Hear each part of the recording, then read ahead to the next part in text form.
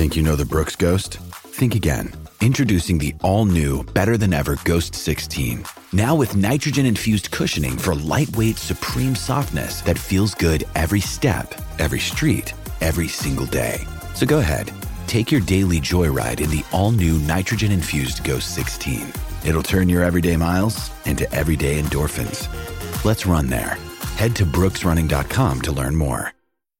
Another day is here, and you're ready for it. What to wear? Check. Breakfast, lunch, and dinner? Check.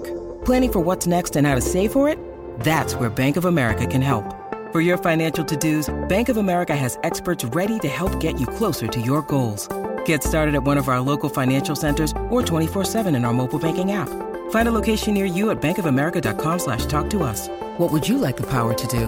Mobile banking requires downloading the app and is only available for select devices. Message and data rates may apply. Bank of America N.A., member FDIC. Okay, I want to tell you about one of our sponsors, Bet Online, our exclusive wagering partner. Bet Online, of course, where you get all your action on NFL football, NBA basketball about to get started up in the coming weeks here. And Bet Online AG is the place you want to go. More options to wager than anywhere else online. So online today, take advantage of all the great midseason bonuses, offers, and contests. Bet Online, your online sportsbook experts. Use the code CLNS50 when you go to betonline.ag. Once again, betonline.ag, code CLNS50 to get you 50% off your initial deposit. All right. Welcome in, people. Wow. What a game. I guess, it wasn't much of a game until it was something near the end. Do we even talk about the ending, or do we just kind of skip it and then just talk about everything else? I don't know. Well, first of all, I go ahead, Bobby. I was going to say they're lucky that the Lakers just let it ride, but that there is the only way that was going to go was in Haycock, because that got way too close. Yeah, it did. Sherrod? Yeah, I mean,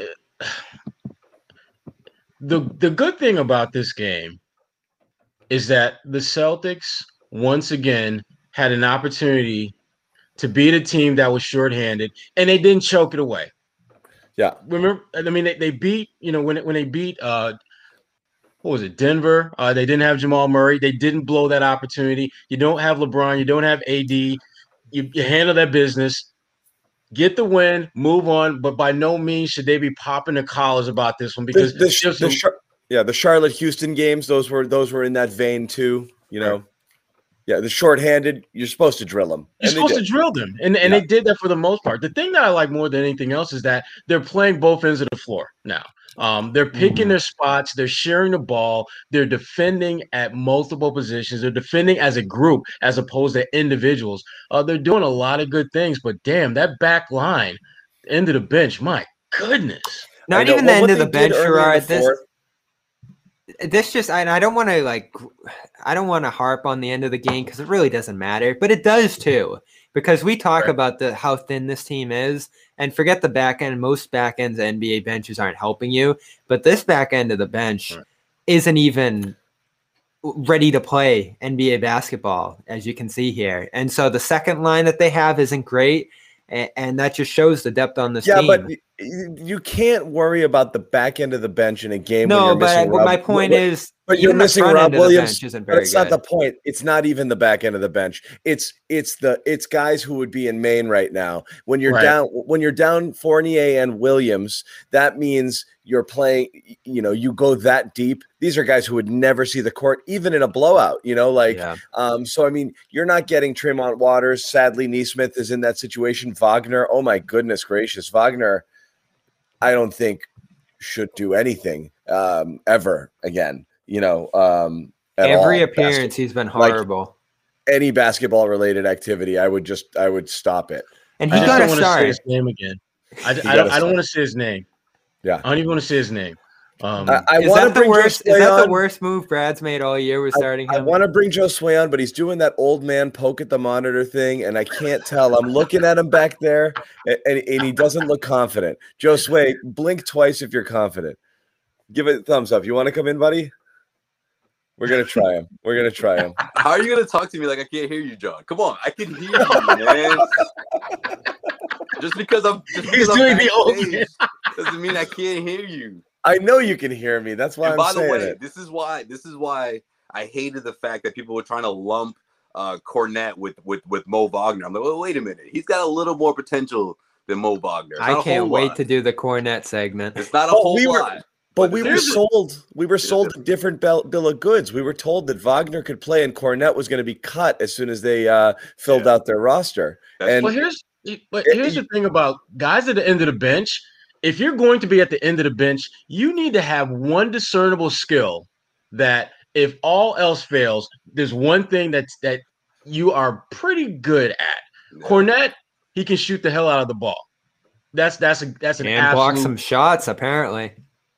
I'm not going there just yet, Bobby. He did tonight, but a little bit. I'm not going to put that on. That is not going to be on his resume. How about the way Tyler Zeller used to block shots? No, a little bit of that. You had to bring in Tyler Zeller. He'd give you a block every once in a while. He'll give you a block like that. He's got that going. Okay, I'll give you that. But I mean, it's Zeller. But all I'm saying, if the Celtics are interested in Isaiah, we know who's going to get cut. Yes. Yeah, we do. But you know what we haven't talked about is Jaylen Brown, who was all in the bag. Pass. Yeah. No, we're doing Jaylen tonight. I'm just messing around. John, you know we got called out on Twitter about that. You already know. I know. It cracks me up. Like he was the thing about Jaylen tonight. We'll do 2 minutes on Jaylen.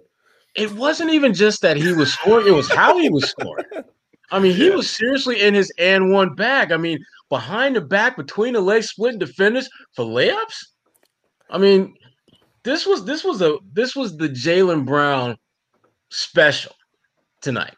He was really good, good. Honestly, he can keep those in his bag. I just like it when he's just in shooting in rhythm, and he was doing, it was that early season. I feel the complete opposite. Early season Jaylen. I like when he goes to the basket too. I don't like when he gets super fancy because he's still, he had 6 turnovers. He's losing the ball off his leg on a lot of those moves, but I like him when he's aggressive and attacking or when he's, when he's quick and decisive to shoot. And Bobby disagrees with everything apparently. This is exactly what I want from him. I want him active on the ball, involved on every single play, taking a ton of shots every game because he's this efficient. And I saw Jared Weiss tweet this out. This was the most efficient game for a high volume shooter in Celtics history. No one has ever shot this efficient, shooting 15 or more shots. And only 32 players have done it in NBA history. Now he came in garbage time and hit a few more. Oh my God! How important was that bucket? How important was that bucket in garbage time? Like they needed something, and that was a difficult shot. I mean, he's driving, but he's off balance. He clearly get bumped, and he's one-handed off the glass. That was a really tough bucket. They absolutely had to have it too. So I'm going to look up NBA history players who have shot this efficient on 20 shots. I'm sure it's a very short list. Yeah, this was Jared he had 36 points in like 30 minutes. My goodness, he was bananas. I think he's like the 32nd player to score that many points off of. Seriously though, I mean, something like that. Who's more efficient in the NBA right now? Like we're talking centers when it comes to guys who are this efficient. Right. It's unreal. Mm-hmm. Who? No, yeah, no question. But I was thinking of John down the stretch when that last basket, the way he caught it, I was like, whoa, that might be a turnover. He's gonna lead with this. If Jaylen loses the ball, this is a 1-possession game. Well, I think it was a 5-point game, but still too close for comfort, right? And I'm thinking if Jaylen loses the ball here, opening segment, going in on Jaylen Brown. I would not have done that, but he made it. He would have thought about it. He wouldn't have done it. You would have mentioned it for sure. No question. No, that's not right. I love Jaylen. The knock here is that we don't talk about Jaylen when he has one of those like 25-point games because he played well.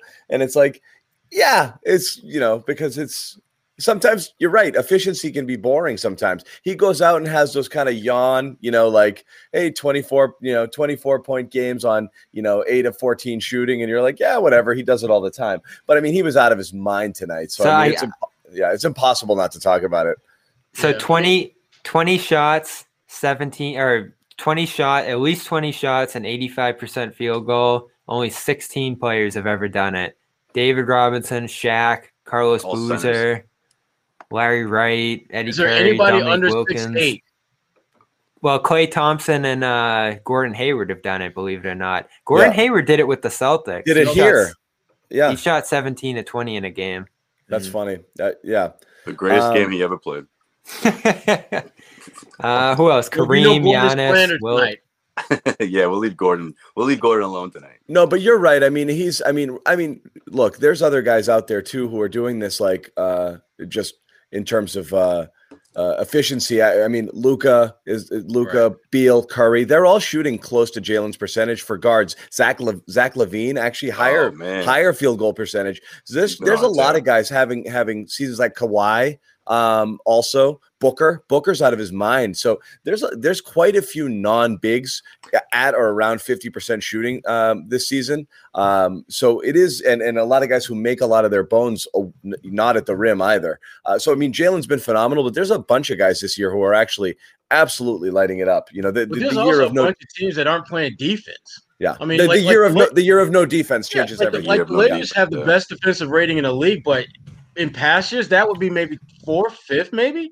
I think right now the Lakers, who have the best defensive rating, it'll be like the worst defensive rating for an NBA leader ever since they've been keeping track of that stat. And it's hard to call this team that we saw tonight the Lakers. You know, I mean, whatever stats are associated with this team, it certainly doesn't apply here. We do need to mention.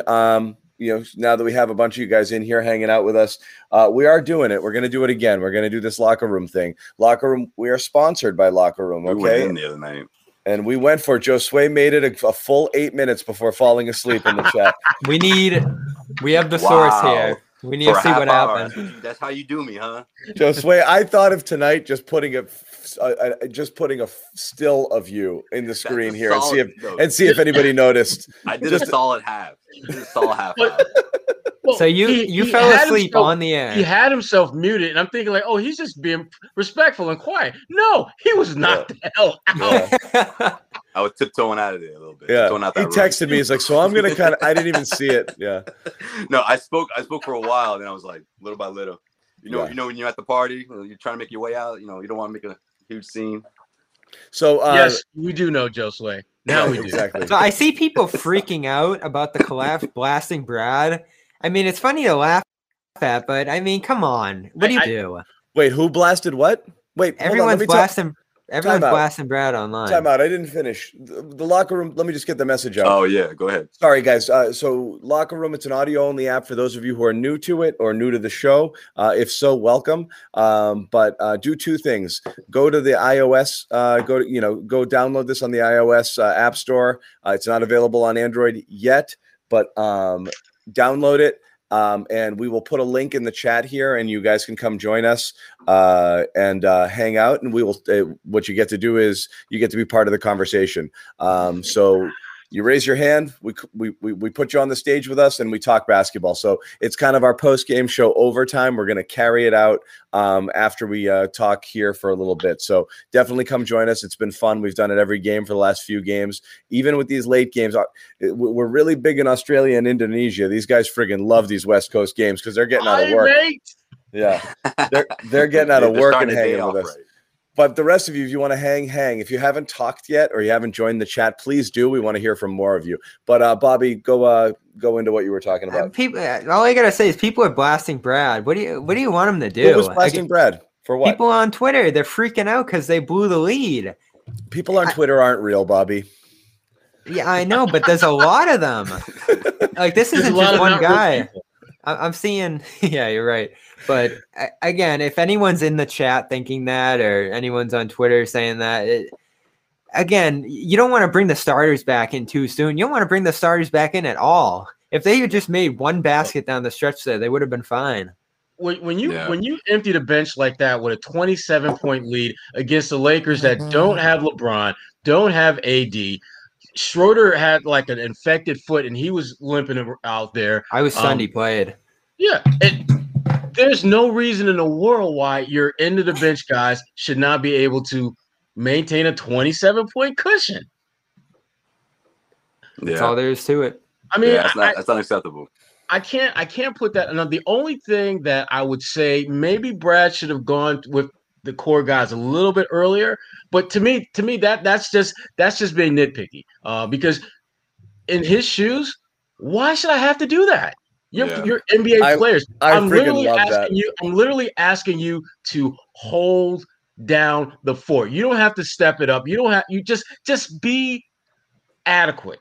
That being said, the only thing I'll say, I agree, Bobby. Anybody criticizing Brad for playing your bench in a 27-point game, I mean, that's ridiculous. But I will say the only thing, if you're Brad, you do want to say with the caveat, like, guys, I do want you to play, but let's not just be smart. You don't shoot in the first 10 seconds of the shot clock. You know, like, I know we don't get lots of action. You got to play smart. Work the ball around. Get a good shot. Play a real game. Kill some clock. Kill some clock. Play as if it's a real situation. But when you see Tremont Waters getting the ball and like, oh my God, and he's Lakers were getting close with 3:50 to go. They were killing any that's clock. What I mean. Like, Tremont's pushing the pace and shooting early in the clock. At that point, you just pull him out. Like, you don't have to do the wholesale change, but you call a timeout and you say, you have to stop this. Like, you are killing us. And Edwards, guys, individually, this is a disaster. Like, slow it down.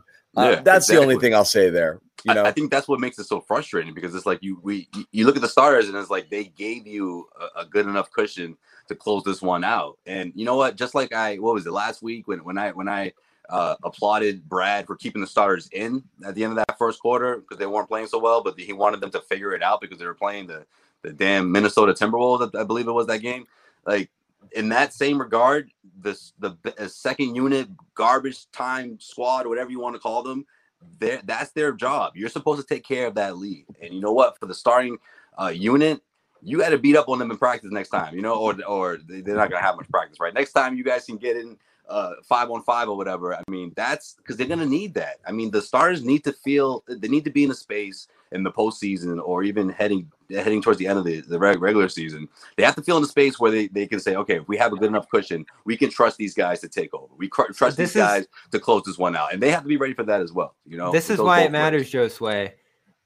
Because, again, these guys that we're talking about don't matter, but the guys above them aren't that much better off that bench. Like tonight, Romeo, Grant, Semi, those kind of guys that were playing bench minutes. Wasn't great. Those guys were squandering leads too, made it a little bit too close during middle portions of this game, which we won't even get into. They pushed. They won the game with the Cornette group. I mean, they won it with a couple bench guys out there mixed in with starters. Cornette was good. That was a huge relief. But I thought Jaylen was done. Like, Jaylen shouldn't have grabbed his 40-piece tonight. Like, he should have been done by then. Like,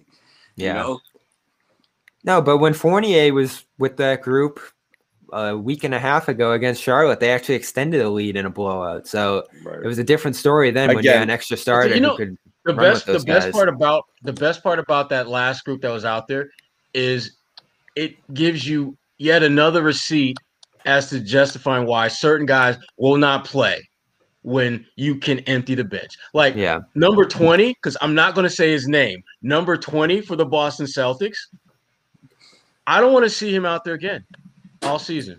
Now that's the second guess, playing him over Taco. That's for me. That's what the fans is that Wagner's number? I had to go look it up. Okay. That's when they gave Hayward's number away. Think about this, though. We've seen Taco on the floor into the game plenty of times. We have never seen a squad with Taco on the floor. If I'm Taco tonight, like this. I'm having a conversation. This is my role. Exactly. I mean, and Taco can be like, you do realize that doesn't happen when I get in the game, end of game, right? You do know that, right? Right. Come on. Yeah. Come on. And that isn't the first time this happened this year. I don't know. I couldn't remember the game, but there was another game. There was a walk of shame game earlier in the year too. It might have been Washington. There was. It happens again. Like I said, it's when you have two, starting caliber / top 7 players out. What you're bringing in off the bench, even in those blowouts, is totally different. But it's It's we know this. Look, they were thin, then they traded for Fournier. They're still pretty thin, but you are still looking at least eight. How many players? Obviously, the starters plus Fournier plus Tristan is 7, and then you feel pretty good having Pritchard out there as well. And you're Cornet now. You're about. I'm not there, Bobby. I'm not there just right. Not there. Can we do it? What, the Cornet segment? Can we do it? Yeah. Aren't we kind of doing it? Yeah, I think we did already. Do we want to rise him? Listen, Bobby, let's go all in on Cornet right now and just get it out of our system, because we're not going to get many opportunities going forward. You know that, and I know that. So let's get it out your system now. Come on, let's have it. So I was stunned the last few games ago when Tristan Thompson came back and Cornet was taken out of the rotation because you were stunned. You were stunned? Yes, I was stunned. I thought they would continue to funnel him a few minutes a night, especially on a night like Portland on Tuesday. Can we do this without hyperbole? Pick and roll. Can we just say he played okay and do this without hyperbole? I think he's an awesome defender. I don't even have a graphic with him with a green shirt yet. He's wearing red. Again, three assists here. They won't even give me an updated graphic. I'm looking at he's wearing red here, Bobby. I'm gonna pull my Rasheed Wallace card and just say Cornet played well tonight. That's what everything you say about him. Cornet played well tonight, and then leave it there. Every time it's the opposite of Wagner. Every time he has played so far, he's been good, and Cornet played well tonight. Yeah. I mean, look, from the very beginning, whether it's a 3-point shot or the hard screens or heck, even the good hands passes. Yeah, it's solid. It's good. You know, when someone's in foul trouble, when someone's not available, and Robert Williams, but it's not Cornet ideal. Played well tonight. You know, it's not ideal. That's it. All I'm going to say is I could see him back with the team next year. I think he does a lot of things they like. I think he fits a great role there. If that happens, that's the end of the He's got nice size. For Taco, man. I think I played well tonight. You guys, all right, I might be too high on him, but you guys are definitely too low on him right now. I just think if we're going to go through likely scenarios right now, I think it's more likely Cornet is playing like in Spain than he is on the Celtics. Wow. Well, let's put it this way. If he's back with the Celtics next year, that means Danny did not get done what he was planning to get done in the offseason. Because I can guarantee you Danny anticipates he will have an upgrade over Luke Cornet next season. All right. I feel very confident in saying he plans to have an upgrade over Luke Cornet next season. Let's put this on tape for training camp 2021. I like him a lot more than you guys. I'm not saying that's not the plan. I don't disagree with that.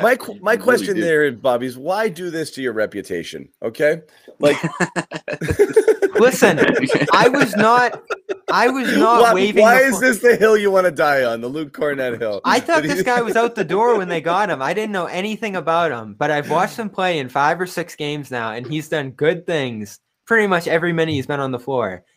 I think he's a valuable rotation piece at that position. I swear I think you do this intentionally. Hey, I got some supporters in the chat, I think. You like him as your second center or your third center? Third center, for sure.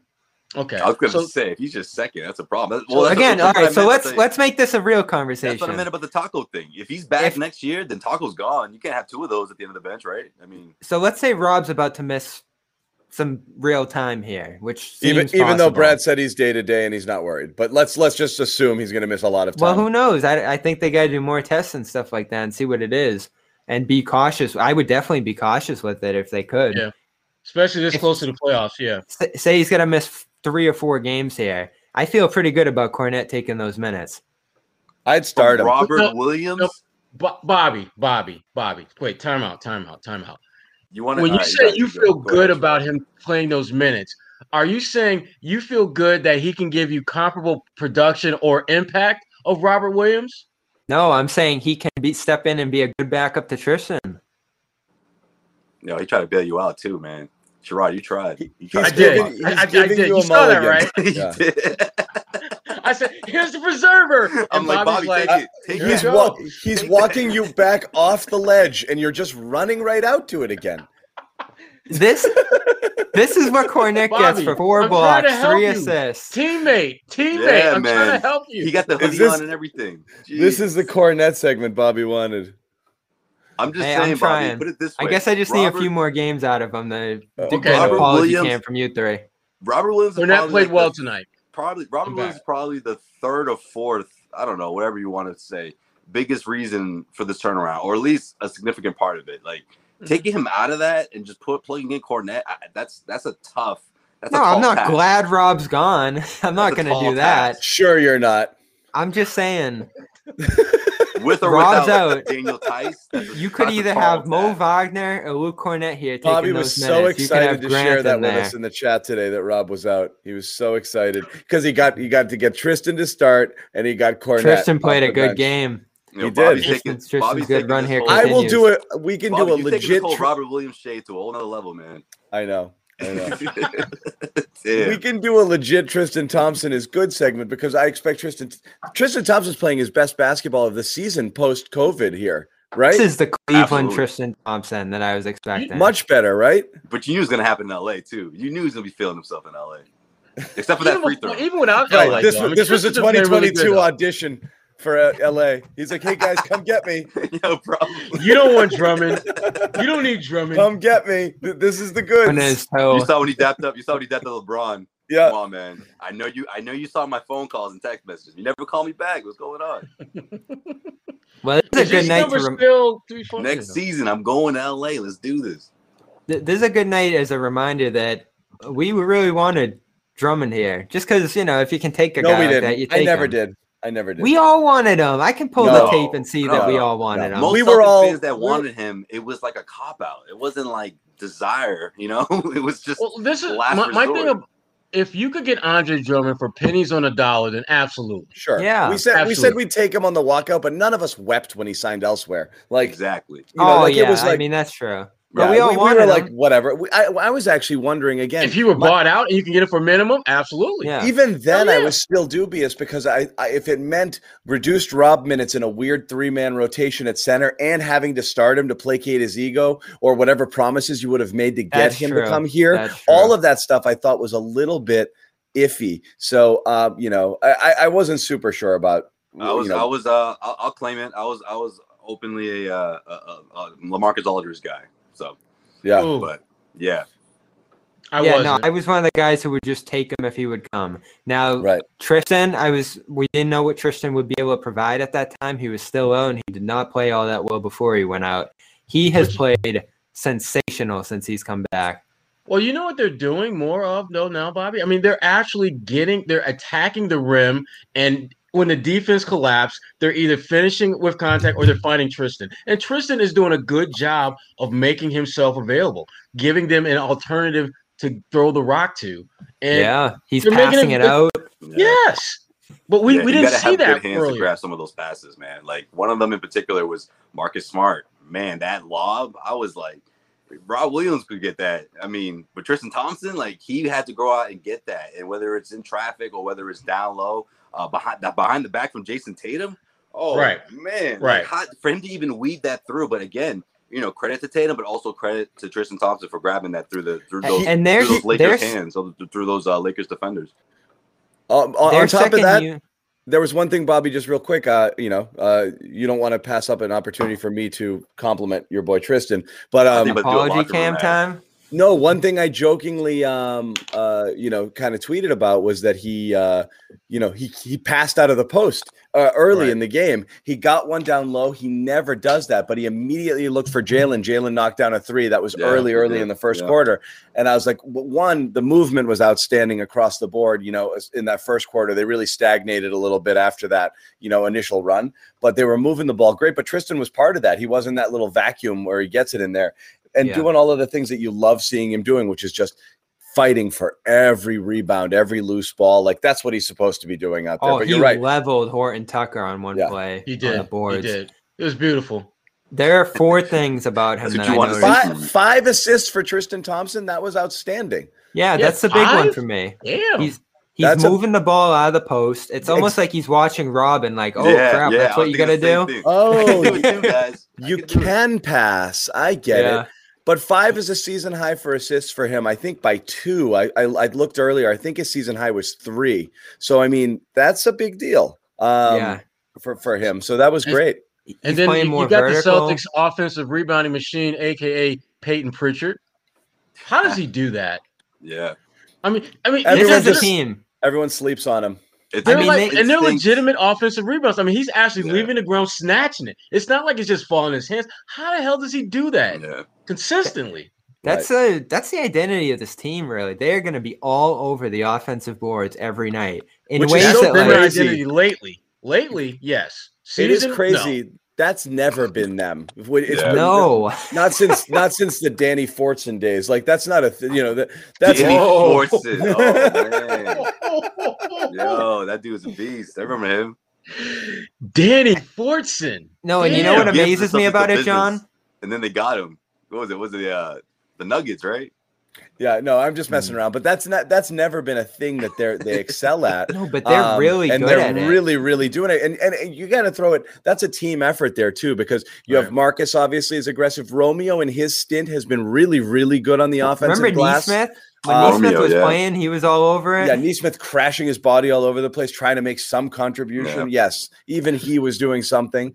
When his code was working, Rob, obviously has been outstanding. Yeah, exactly. Now, there's downsides to that. I think that's another reason their defense hasn't been what it can be this year, because if everyone's piling in, that's just going to send the other team out the other way when they don't get it. But they're so good at it that they get that ball at a higher rate than other teams do. And usually they turn it into outside shots. Rob gets a ton of assists in those opportunities.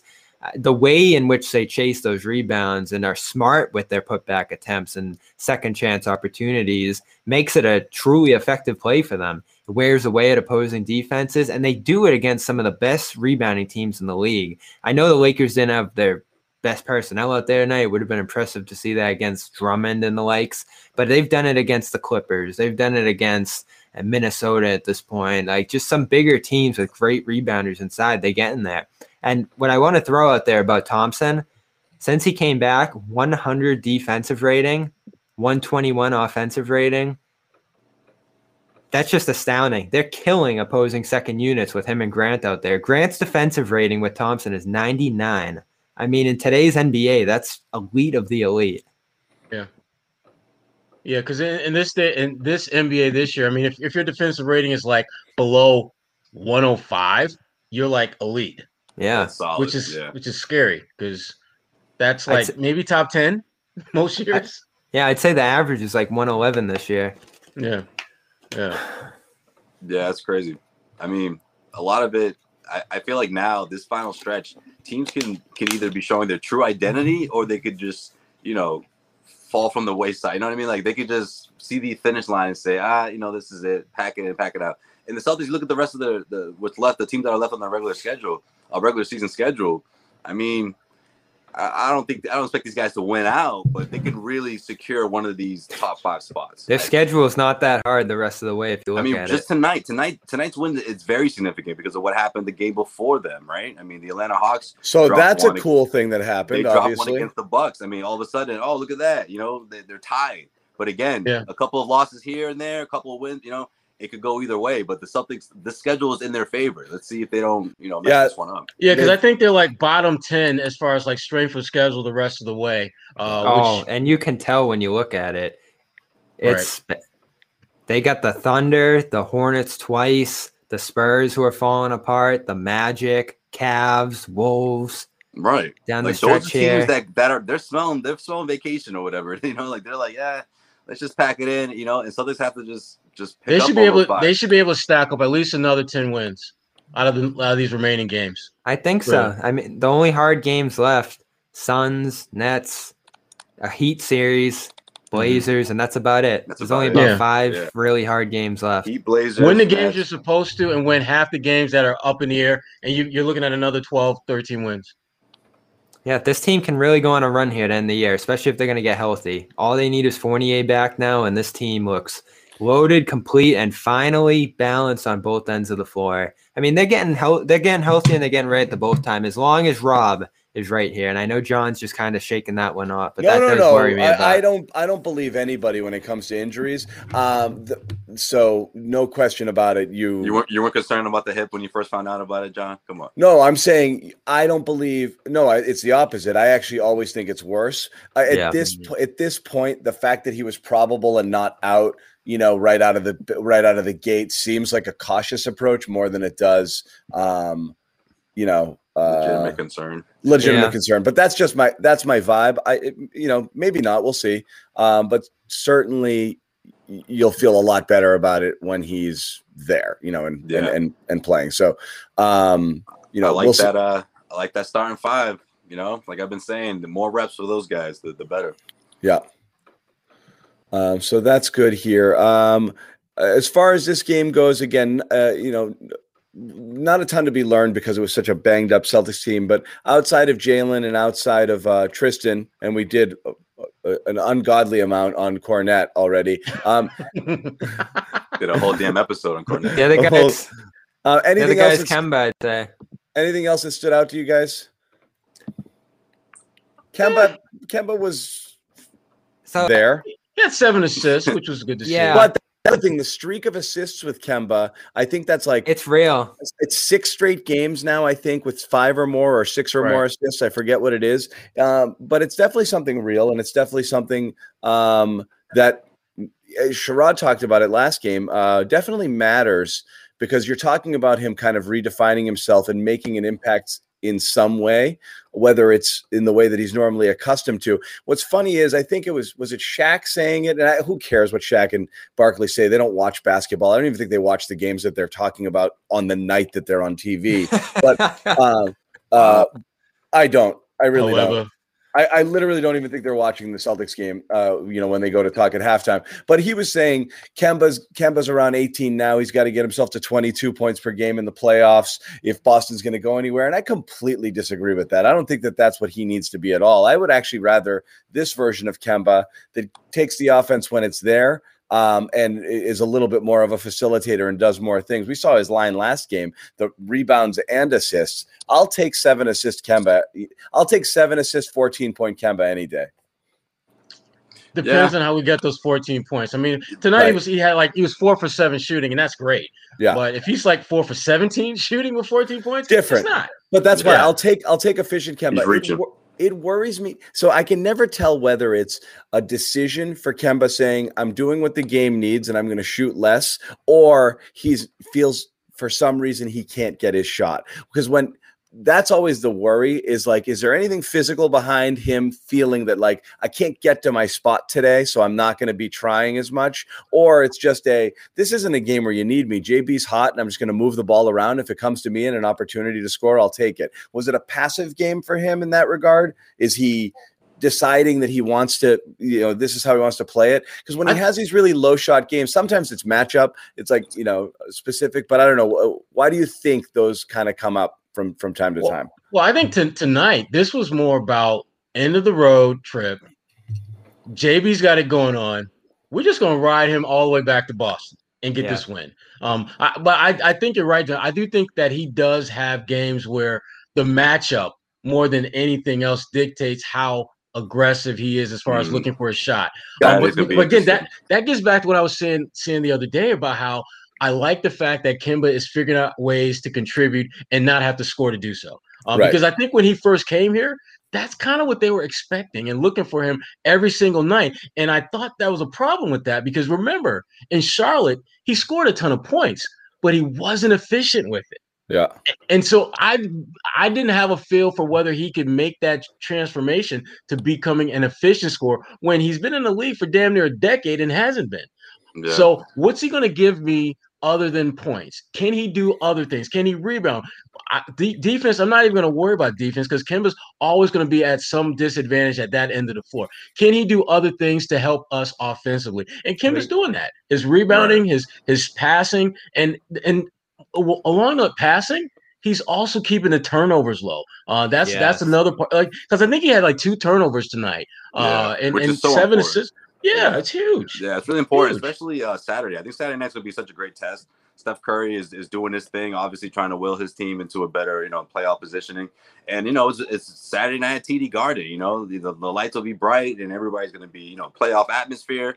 Players will be really competitive.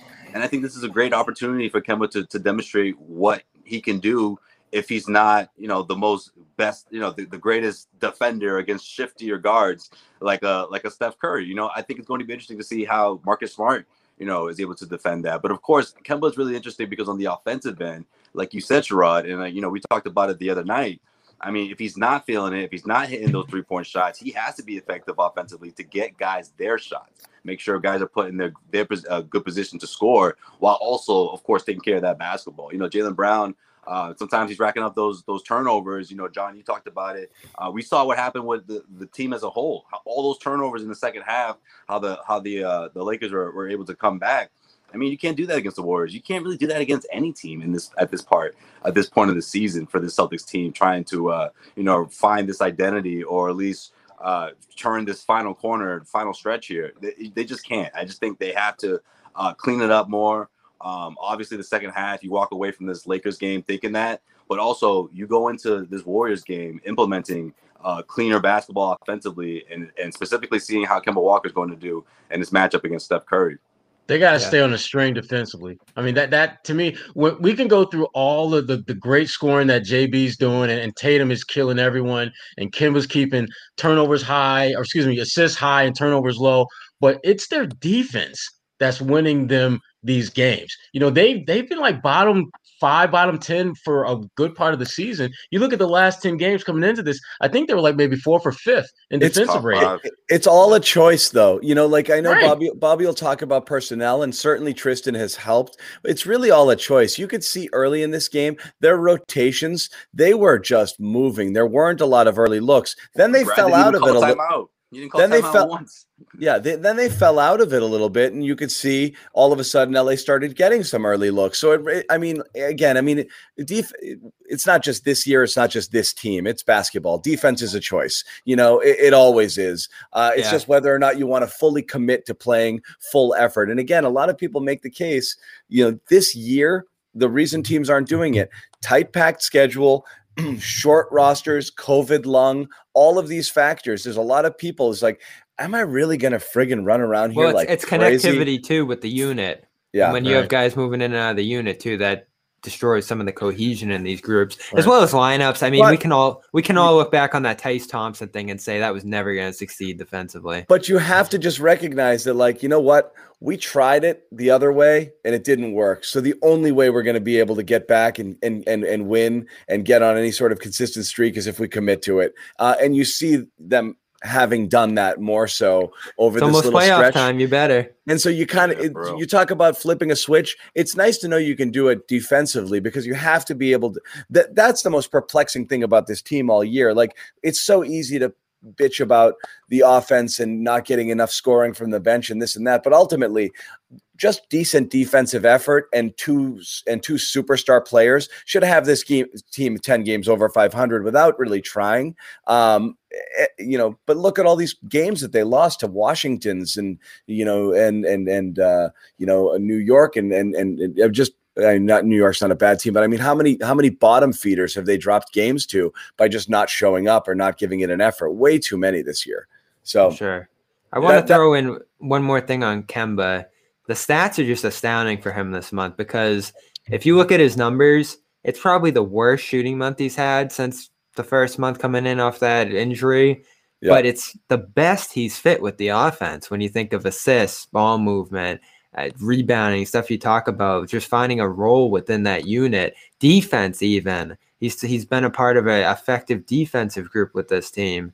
And that assist to turnover ratio, 49-11, for a team that has turned the ball over a ton this year.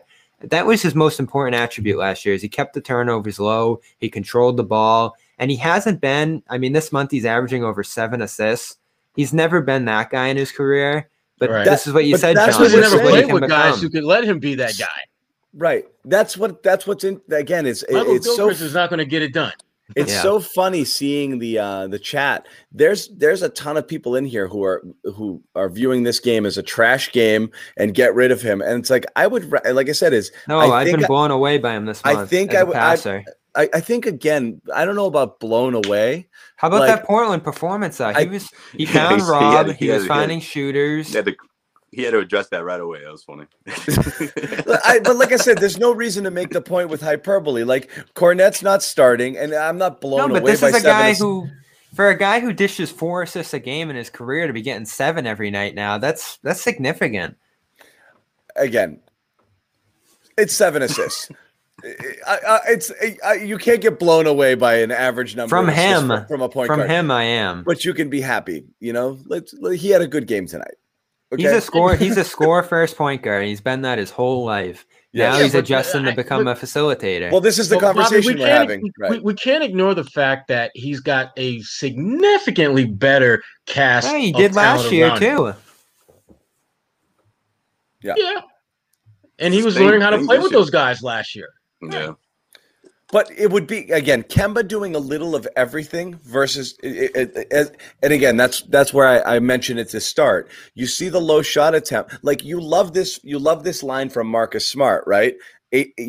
When he's got, more assists, 8 or 9 shots, 4 of 8, like that's a great Marcus Smart line. Is it a great Kemba Walker line? That's what we're trying to figure out now. Are you comfortable with this version of Kemba if this is what you get? And every once in a while, or do you need, as Barkley said or Shaq said, the guy who is doing that but also pumping in 17, 18 points a game, versus 10 or 12. You might need a little bit more output to tick it up. But also have that other stuff, because 23 point Kemba, I think, is gone. He's averaging about 17 for the year now. You'd like to see that while also, on just more efficient, as Sherrod said, is how did you get to that total? Did you get it going 4 for 7 or 4 for 17? It's nice to get to 17 points if he's shooting 6 for 13, 6 for 12, as opposed to having to jack 20 shots to get his points, which is not what this team needs. Because on a night Kemba's shooting 20 times, that's taking shots away from Jaylen and Jason, and you don't want that. How many times you see Jaylen just disappear for stretches? That was my biggest point coming in this year. Yeah. How would he be useful on this team without getting in Jaylen's way? Because Jaylen's going to be getting on that ball and scoring more, and that needs to be the case every night. So I don't want to see Walker taking a lot of shots and taking possessions away from Brown. Brown's just a more efficient player and a more dynamic player at this point.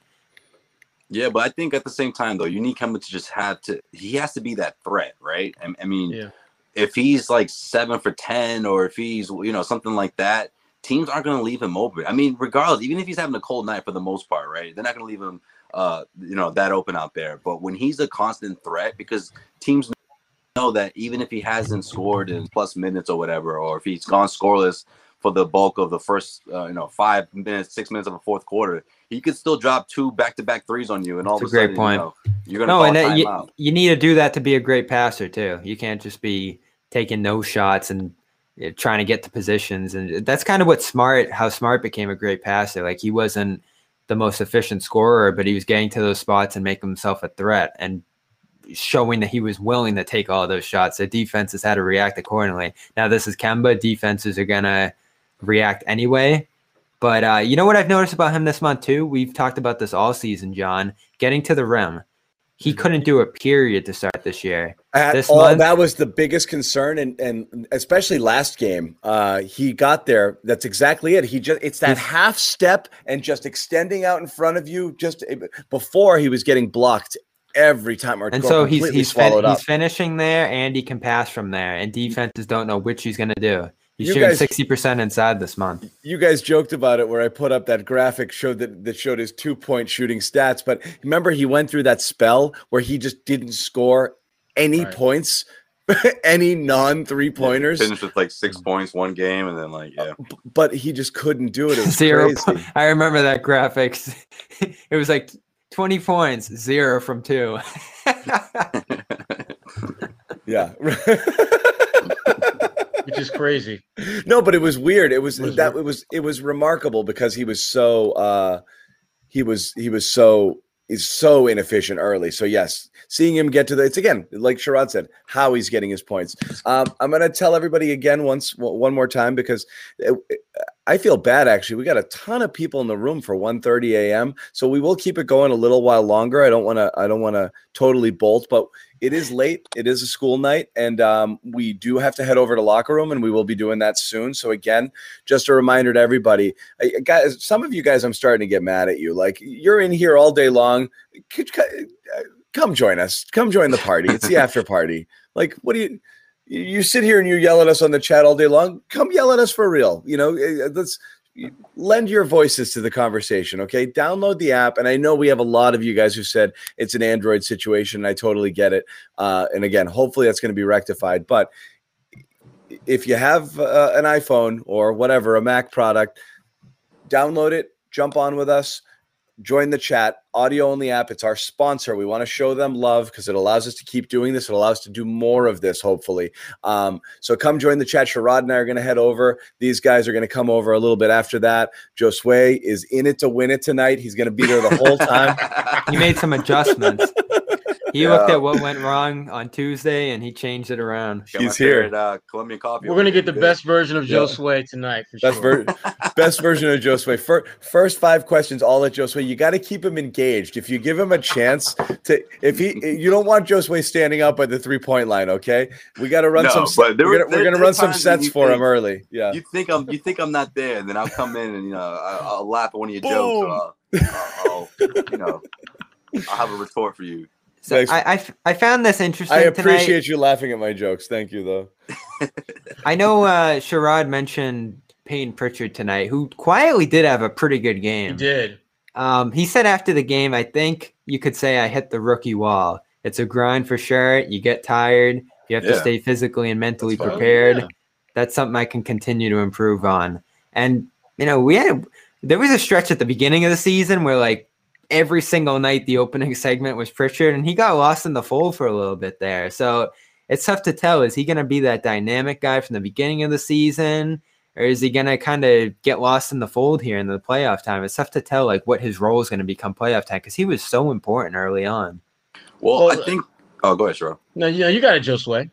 All right. Well, I was going to say, I think he's starting to get back to getting the ball in his hands more often. And I don't know if that was a little bit of more experimenting between Brad Stevens and the second unit, and obviously trying to deal Jeff with T.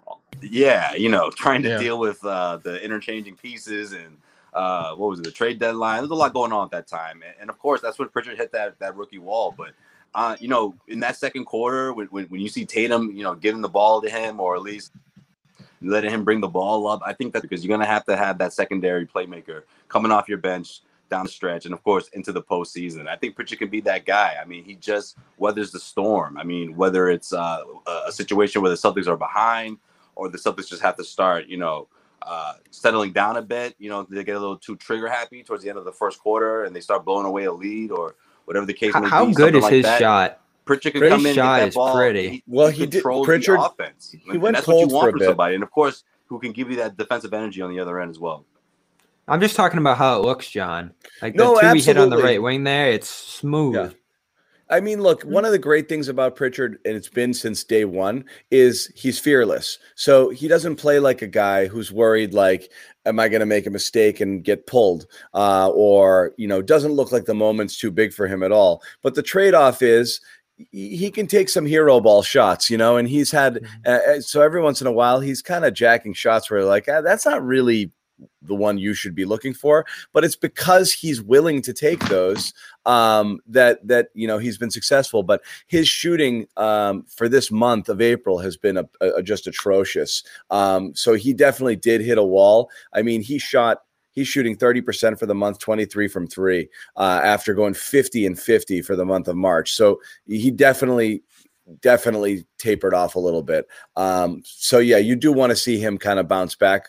It's not just the rookie wall and playing this many games. It's this many games this fast. So I do wonder how that's going to affect a lot of people here. You always go from a 30-game college schedule to an 80-game, and it's right around the 40, 50-game mark where they're like, geez, this is long. But on top of that, he's been there has he missed a game?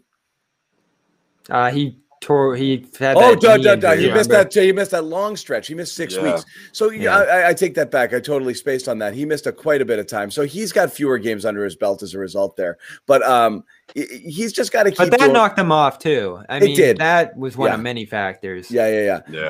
He's got to. They were freaking out when they saw him down. A couple moments this year. That one, the Smart one. I mean, it could have gotten bad. That was the MCL. Smart was almost like, is this going to end the season, or we're not going to wait? That would have been the knockout blow right there. Yeah. So they're going to need him because we were counting down the amount of people on the who you're willing to count on. I think he's one of 8, right? At this point, your starters, Tristan. That's my question for sure. Is he going to be involved? And Pritchard.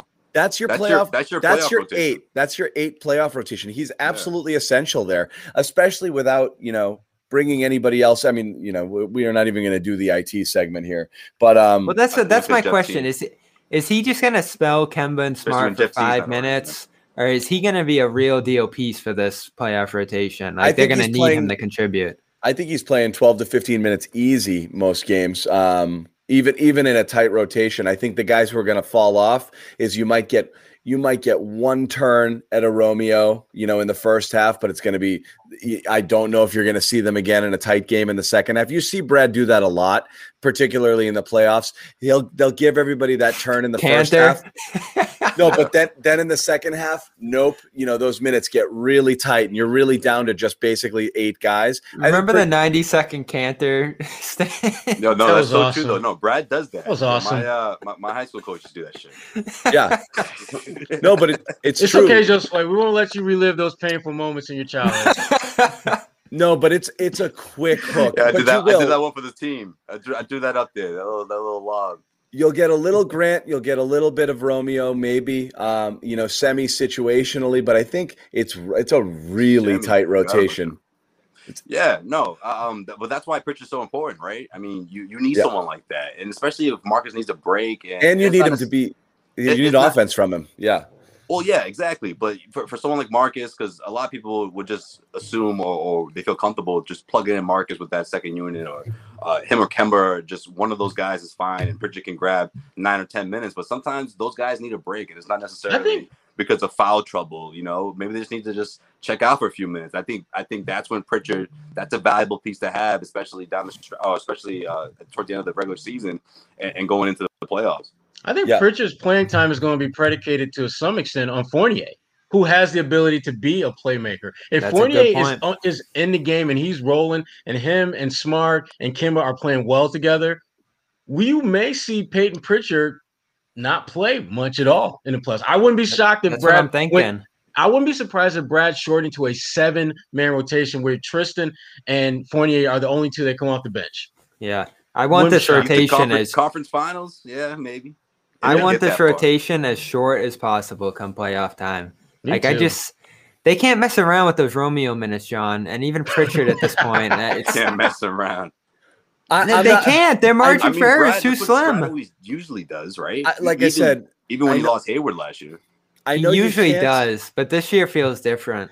It's a quick hook. You need it simply because you can't play those guys 40 minutes every game. The math doesn't work out. You have to spell Tatum and Brown. Well, Fournier helps it now. So we'll see. Fournier helps but also, I get the feeling that Grant's going to be like his, Grant's going to get in there.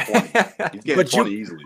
But you can hide Fournier in a lineup you can hide Romeo in a lineup that has Fournier and another starter because you're not throwing out, 5 guys out there and they're like, who the hell is going to shoot here? Right. You have to pick one though, don't you? Like it's not going to be Romeo and Grant and it's probably just going to be one of those guys.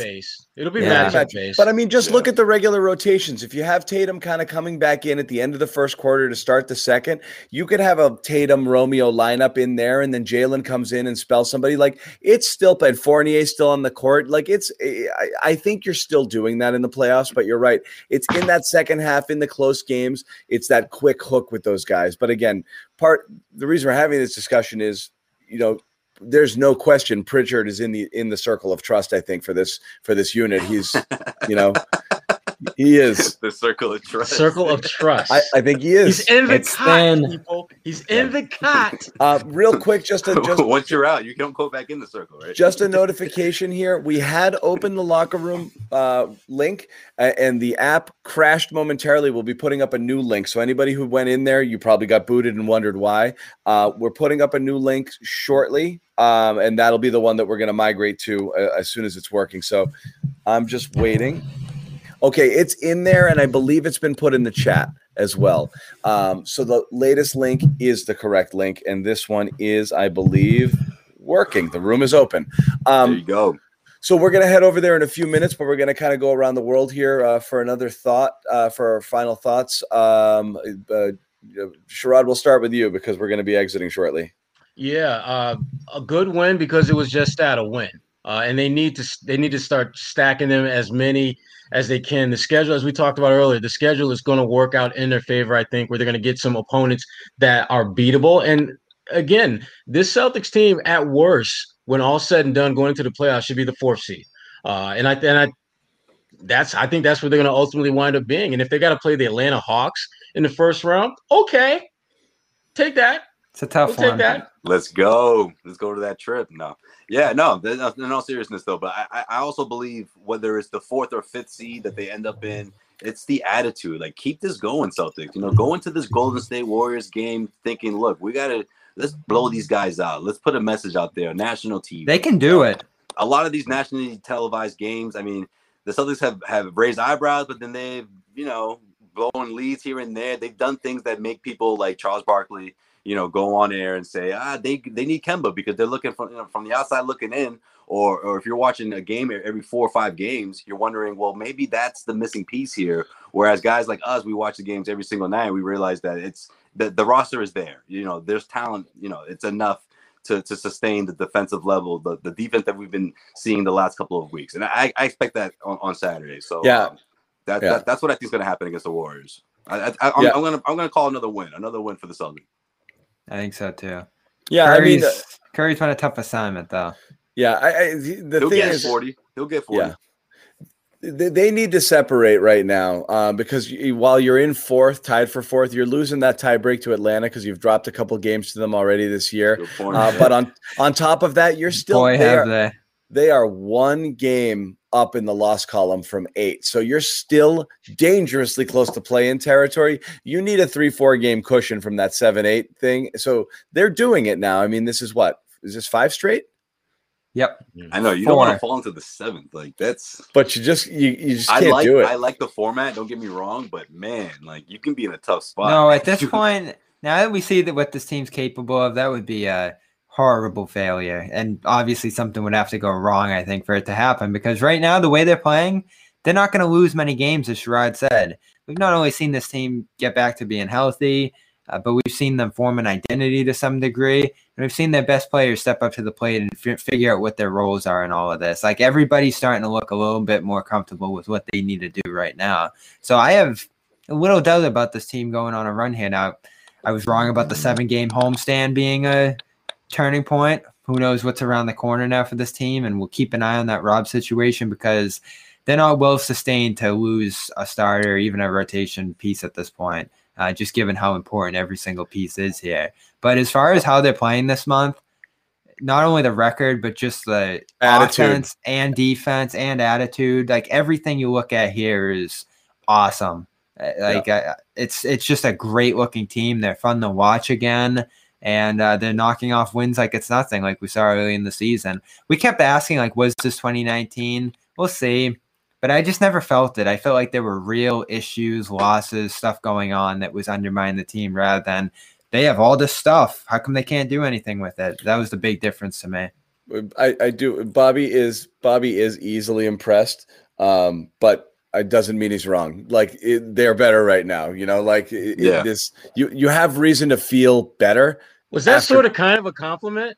No. He's it's like a backhanded compliment. Look, right now we've got Cornet is a key piece of the future and blown away by a 7-assist game from a point guard. So we are definitely we're definitely hyping things up a little bit. It was a backhanded compliment. Yo, even Joe Sway had 7 assists, back in the day. I'm gonna keep the Cornette log for every 90 plays. But Cornette has that 20-point, 10 rebound playoff game. Bobby's gonna say, "See where Bob? Look at the tape. What I'm messing with, like I said, it's a half joke, but at the end of the day, it's more fun to watch. They're playing with more urgency. It looks closer to a Celtics team that you expected to see.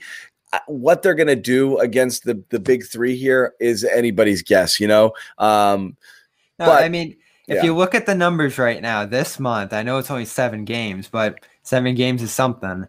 Yeah. They're playing like the Nets on offense and they're playing like the Lakers on defense statistically. They are 121 offensive rating and like 110 defensive rating. They're just destroying teams right now. And we've seen them do it to Denver. And I know you guys weren't impressed with the Minnesota one, but a fully loaded Minnesota team going toe to toe with them. I was not, but I was super impressed with the Portland game. That's my one as well. That's my favorite of this stretch. Fully loaded. All right, so Sherrod, head on over right now. Head over to locker room. You too, John. I'm heading over to tweet. It's your fault. He's gone. Oh, geez, we gotta do this thing again. Hold on, I gotta be the host here. Bobby, didn't I tell you to come prepared for this? I need a closer notice. Normally, you need more notice. I actually need like a closer notice in these cases. I know. We know we're gonna. We've done this quite a bit, right? Yeah, we have. Yeah. Sherrod made it into the room. I'm proud of the guy. He was out quick. He's out quick. What do you want us to talk? Give us a topic here for me and Joe Sway to toss around. I thought Bobby had something. Normally I do, but you know what? I got a good one, and I want to talk. I'm going to bring this to locker room as well. I don't like doing this. I don't like lending credence to other people's bullshit hot takes. Okay. However, I don't know which one you think I'm saying. I'm going to play the clip. Which one are you talking about? Brad today? No, or just the whole thing in general. What are you talking about right now? There was a Nick Wright, who I think is the largest Yahoo of all of them, and probably has less right to any opinion than anybody who spouts opinions. What did he say this time? His point was, or the thing that he said was, he hates Boston and he's backhanding them left and right. But the point that he made was, he loves it. He loves crapping on Boston. It's his stick. But the thing that he said was, look, Syracuse at the end of the day, Boston's never going to win. Like, what are you going to do if you're Boston? Look at the top 3 teams in the East and look at their best player. If your best player is Tatum ever going to beat Giannis? Is Tatum ever going to beat KD and or Harden? Is Tatum ever going to beat who am I missing? What's the third team here? Embiid. Yeah. So he's saying all of those teams' best players are better than your best player. And so I don't know if it's right or not, but it is an interesting conversation when you're talking about you have to be a complete team to be able – if you need a better team effort right now. And the Celtics are top heavy with stars, and they're not a great team. So it's not whether or not I give a crap what that guy says. I just was wondering if you think about it, you're right. Like, that's why we talk about Tatum's got to enter that top 5 conversation where you got to be like, hell yeah, he's as good as those guys. But when he's not, and you're looking up at those guys, you're like, yeah, they kind of do. Not only do they have the top end talent, but the rest of their roster is right. You know what I would love to see next week? I'm heading out. You wanted something to talk about? Yeah. I just dropped. I heard you, man. I heard you. Don't worry. I got you. So that just makes me think of this, Joe Sway. You know what I would love to see next week, and we're not going to get it because we just don't get nice things with this NBA regular season. Fully loaded Nets, fully loaded Celtics going at it next week. I think it's in Brooklyn. I don't know where it is, but whatever. They're playing next week.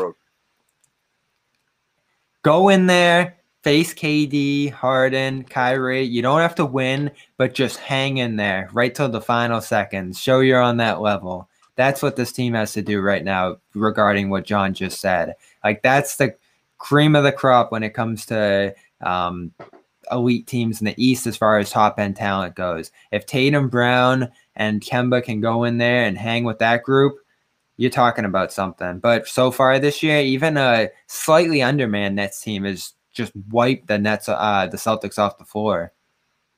Yeah, I mean, we sort of talked about this last season, or at least we talked about how the Eastern Conference has got significantly better, right? And of course, the Celtics, I mean, whether people agree that, Tatum's going to be a top 5 guy or not, I think we all agreed that at least the Celtics and Brad Stevens are going to most likely put together that team that has a top 10 guy, full-fledged top 10, whether people want to put him top 5 or not. Obviously, this is like a year ago, right, or close to it.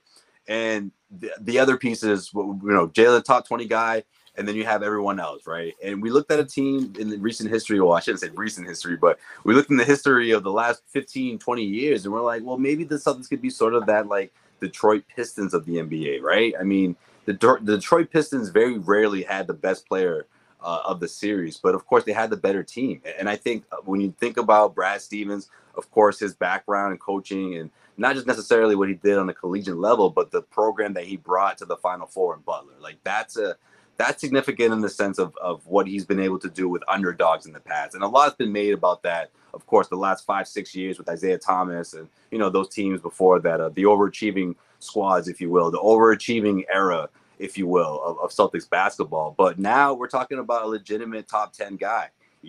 Does Tatum have to be a top 5 guy in order to knock off one of those teams? Maybe not. I think so. You think he has to be?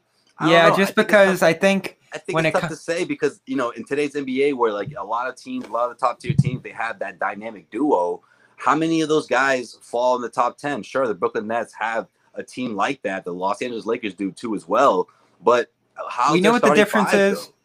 The difference is the Nets have a guy like, let's say, Jeff Green, who could get you 20 if he's playing at his best level in a playoff game. We've seen him do that. He did to the Celtics in Game 7. Philly has a Tobias Harris. Even a Seth Curry could have a massive game for them in a playoff game. And then when you think of Milwaukee, it wouldn't be anything to see Chris Middleton get 40. Dante DiVincenzo could do all that. They have a bunch of role guys who can really go out there. When it comes to the Celtics, like, we love Robin Thompson. They're not scoring any more than 12 to 14 points. Kemba at this point probably capped at like 20, 21 the way he's been playing. And, Fournier's the X factor here. I see this guy chiming in here. Can Fournier be that guy who could go off in tandem with Tatum and Brown? This is why I think that addition was so important, because Tatum could have 25, Brown could have 25. You throw in a 20-25 from Fournier there, that's enough to win a playoff game. I mean, but Bobby, outside of Brooklyn, though, like, which other team in the East, at their best, top 3, their best 3 against the Celtics' best 3? I mean, the Celtics can go up against anyone except for Philly. Philly? What? Tobias Harris? You telling me between Jaylen Brown, Jason Tatum, and he's been like that this year. They can't give these dudes the business? I mean, for the first time in a long time, we saw those 3 guys score 20 plus. Like, I'm not saying that that's going to be the norm all of a sudden, but in a best of 7 series, and that's another thing too with Brad Stevens. Like, that's an advantage to have in the best of 7 series. He does a really good job of coaching, and of course, Eric Spoelstra got the best of him, but Eric Spoelstra is Eric Spoelstra. Let's be honest, though. So I'd probably take Jaylen Brown over Ben Simmons right now. But Tobias versus Kemba, that hasn't been close this year. Tobias has the edge. Yeah. That's true.